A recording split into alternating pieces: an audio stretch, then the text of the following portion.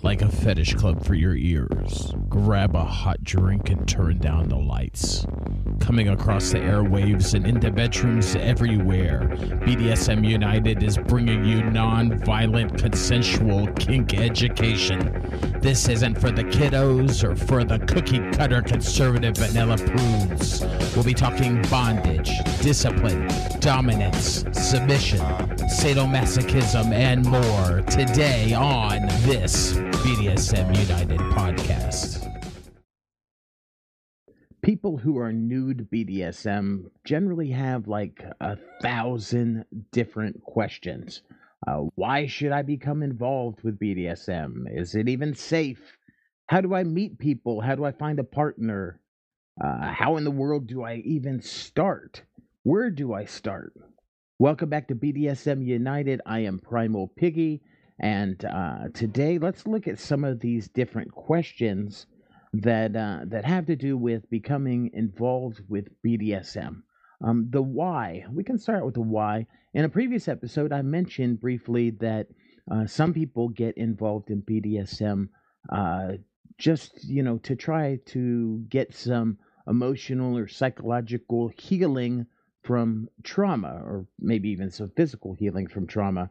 And we briefly mentioned that BDSM, although it's therapeutic, it is not a replacement for professional therapy or the types of medications or treatments that you may need, and that oftentimes it is better to get a grasp on those things and get the professional help that you need, and then following that, maybe explore BDSM a little more, because oftentimes BDSM and these types of sexual practices and these kinds of things will oftentimes highlight or amplify pre-existing problems.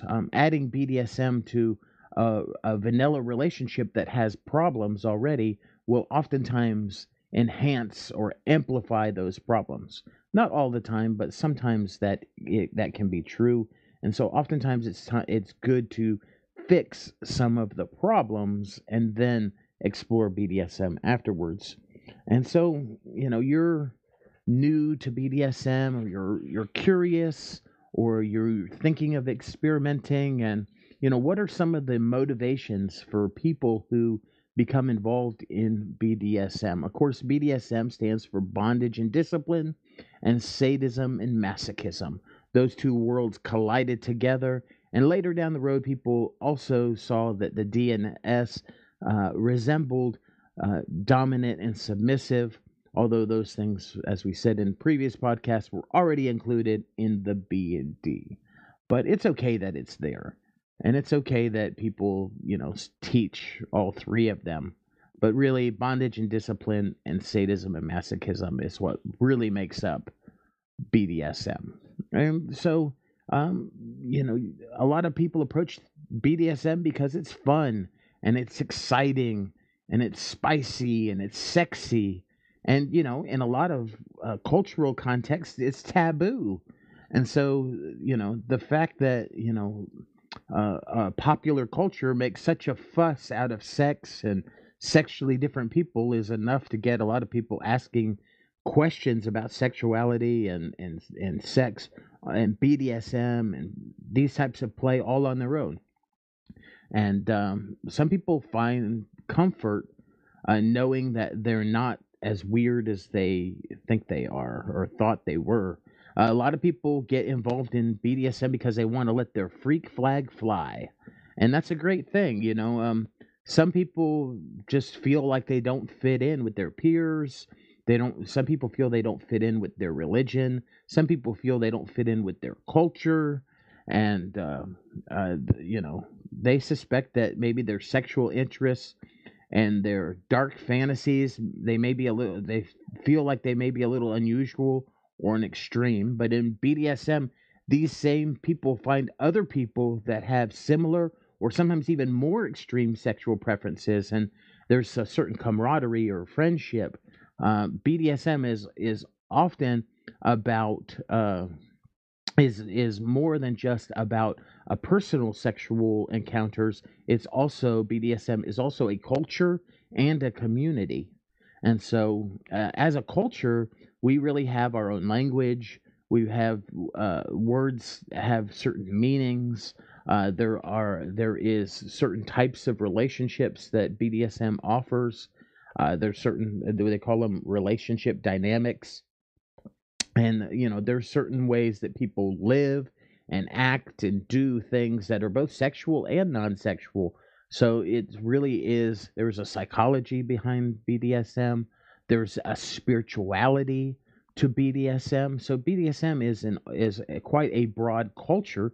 Then it's also a community, because we find, like I said, a camaraderie together. And oftentimes we people who are involved in BDSM, we find partners from inside, a lot of times from within our own community, within our local or regional community. We find people that are into the same things and have similar experiences, and so have certain experience levels that are necessary to safely perform the kinks that we like or want to try. And so it's very much a community. It was started as a community, and as with its very own culture, and it was very much localized. And the internet really kind of brought it to everybody, and the internet really kind of changed a lot of things, and sometimes made it a lot more personalized and more about people's preferences, when previously, before the internet, it was much more community based. It was much more about a local community, and a local community with people that were more like elders and mentors, people that had more levels of experience and mastery in performing kinks, and then people that were learning and receiving, and that sort of thing. And so, um, really, a lot of people would come to BDSM because you just can't get these sensations anywhere else, not safely, anyways. And so, BDSM provides opportunities to have experiences that you can't get anywhere else. I mean, uh, where else could you go to find someone to that will play with live fire all over your body, or where else can you go that with someone who had to find someone who has a passion for forced orgasms, or will leave you after sex with the inability to walk for 20 to 30 minutes? Where else are you going to find somebody that wants to make patterns on your skin with hypodermic needles, or wants to tie you up with rope in a safe way, in an erotic way? And so, that brings me to the next one: is a lot of people approach BDSM because they want to stretch their own imagination. Uh, People want a broader, they want broader ability to have, different types of play, or bring in different types of tools and toys into the bedroom. Uh, in your bedroom, you can really be whoever you wish. You can be a torturer, you can be an obedient slave type person, you can play a lot of fantasy roles, you can rearrange or redecorate your bedroom or your living space to support these wild fantasies, and then you can experience your sex life and what you've been fantasizing about having in your sex life. And BDSM allows you to take charge of those fantasies and have fun with them, because a lot of times the people involved in BDSM will not be judgmental. We're all involved in kinky shit. And so, we're all somewhat, someone somewhere calls us all perverted, or all um uh yeah, or all of us, they call us all deviants of some way. We are all deviants to somebody. And so, a lot of people, they come to BDSM because the sex that they are currently having is boring. And you know there's only a few new experiences. Put the one thing into the other, put the one body part into the other part, rub the one body part against the other body part, and so, um, you know, kiss and fondle, and, wham bam, it's all done in just a few minutes. Sometimes people are having, come to BDSM because they're having trouble producing orgasms or giving orgasms or having orgasms. And, there's some people find that they need additional things like kinks and fetishes to help heighten their sexual mood in order to just kind of bring them, even almost as like a foreplay, but to bring them to a climax. And so you'll be able to transform your life. BDSM is ultimately, it always has been transformative. And so it can change, you can explore your fantasies, of course, but it also can change who you are as a person. It has some through psychology and in different levels of training yourself. You can become better at some things. You can increase your tolerance level for pain or for suffering, and some of that translates from the bedroom into the real world. Uh, you can develop your personality of dominance and your character and your ability to assert your dominance, or you can, on the flip side of that, you can develop your yielding, your submissiveness, your submissive personality. You can really you can really learn through tasks and service how to really break wide and find a fulfilling submissiveness.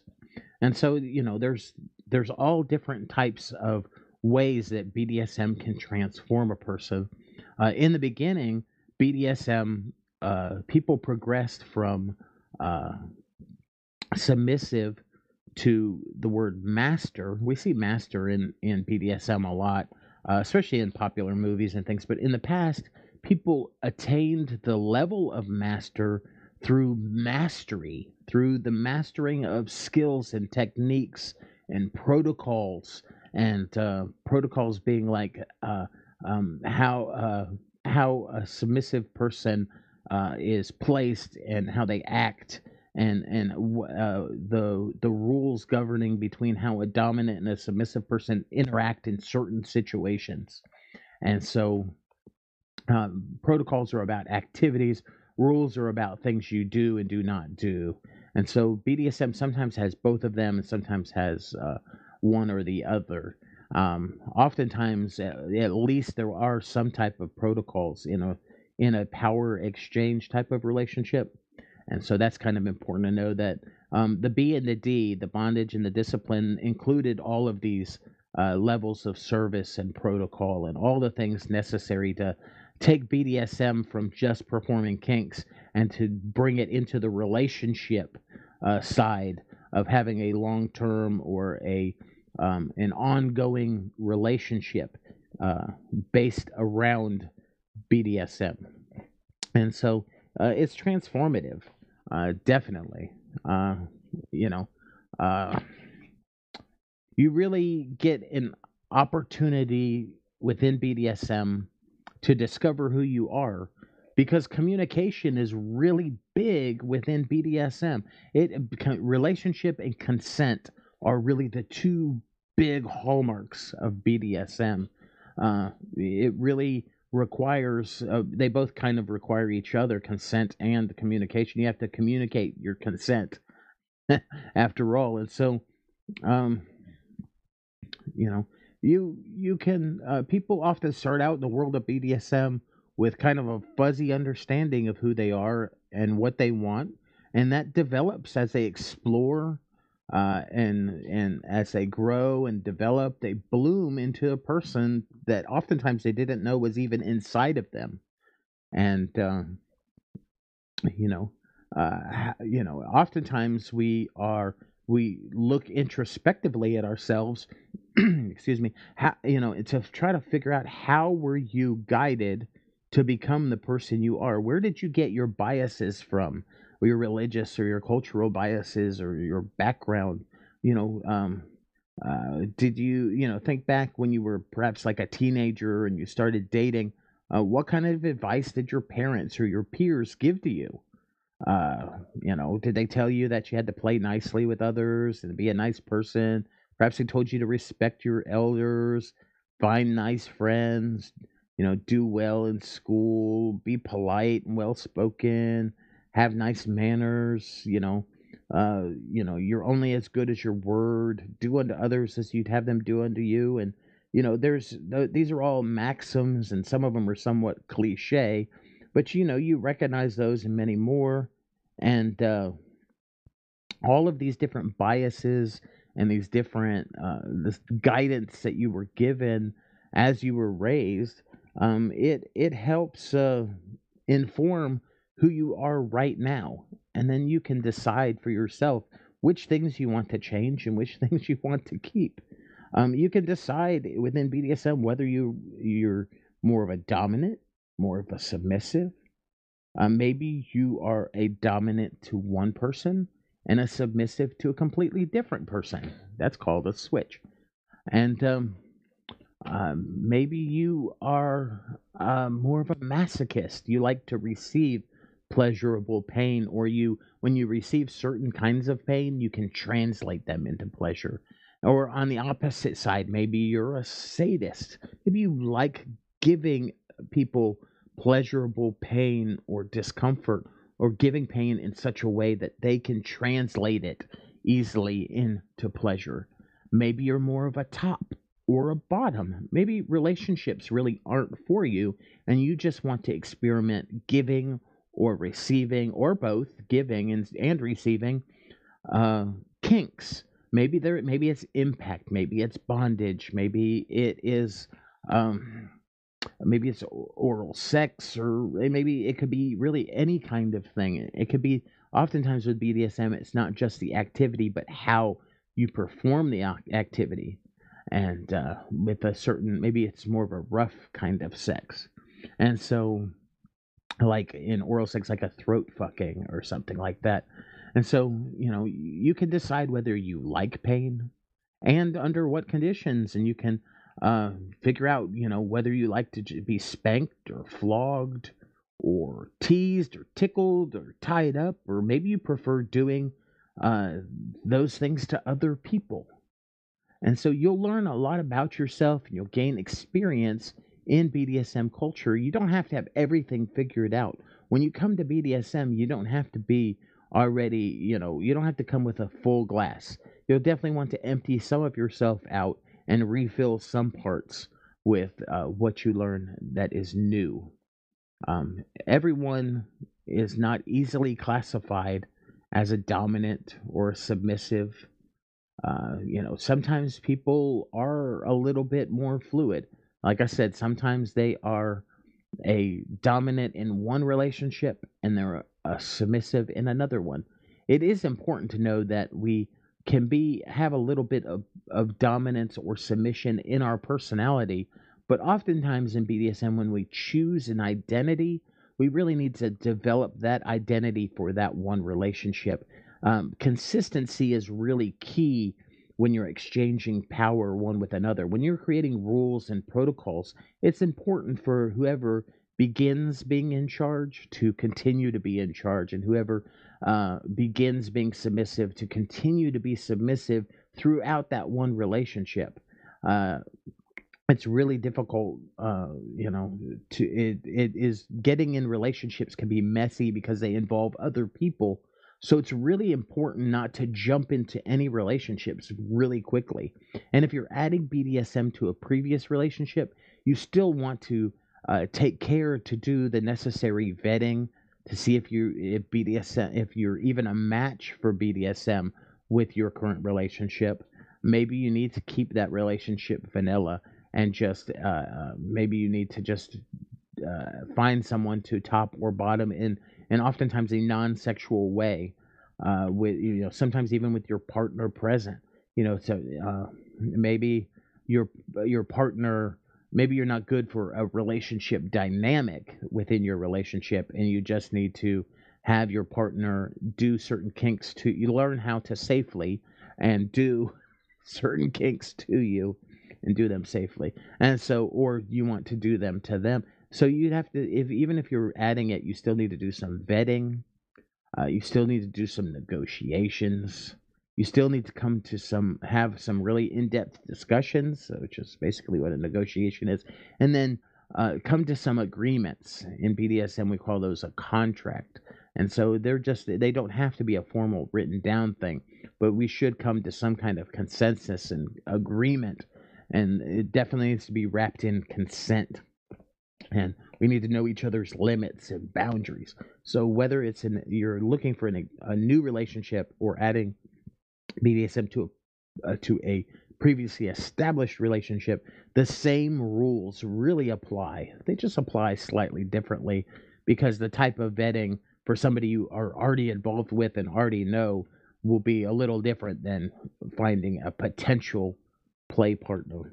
And so, oftentimes what's intended as politeness may be taken by some as submission, and submissives may give off signals of dominance as they form emotional self-defense. And sometimes somebody who's laid back and mild mannered people, they can become aggressively dominant when they perceive a threat to a loved one. So dominance and submission. Sometimes people are managers in their job, and but at home they're in their personality they're actually much more submissive, or find that they find fulfillment much more in being submissive. And so oftentimes your vanilla life, your outside of your kinky life, your personality doesn't always portray accurately who you are within BDSM. Sometimes people are looking to express the opposite of what they are at work or in their career or in their family life with their children and things. If they're tired of always having to be in charge of the children, of course they're going to continue to be in charge of the children. But within BDSM, they can give up control to somebody else and allow somebody else to be in control of their actions in and out of the bedroom. And so, excuse me. So, oftentimes, you will learn a lot about yourself. Sometimes your roles, sometimes your identity in BDSM doesn't necessarily fit.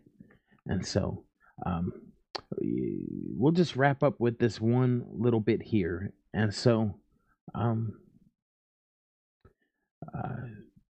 some of the different titles, some of the different identities that are found in BDSM. We talked about top and bottom. That was a top is someone who gives, a bottom is someone who receives.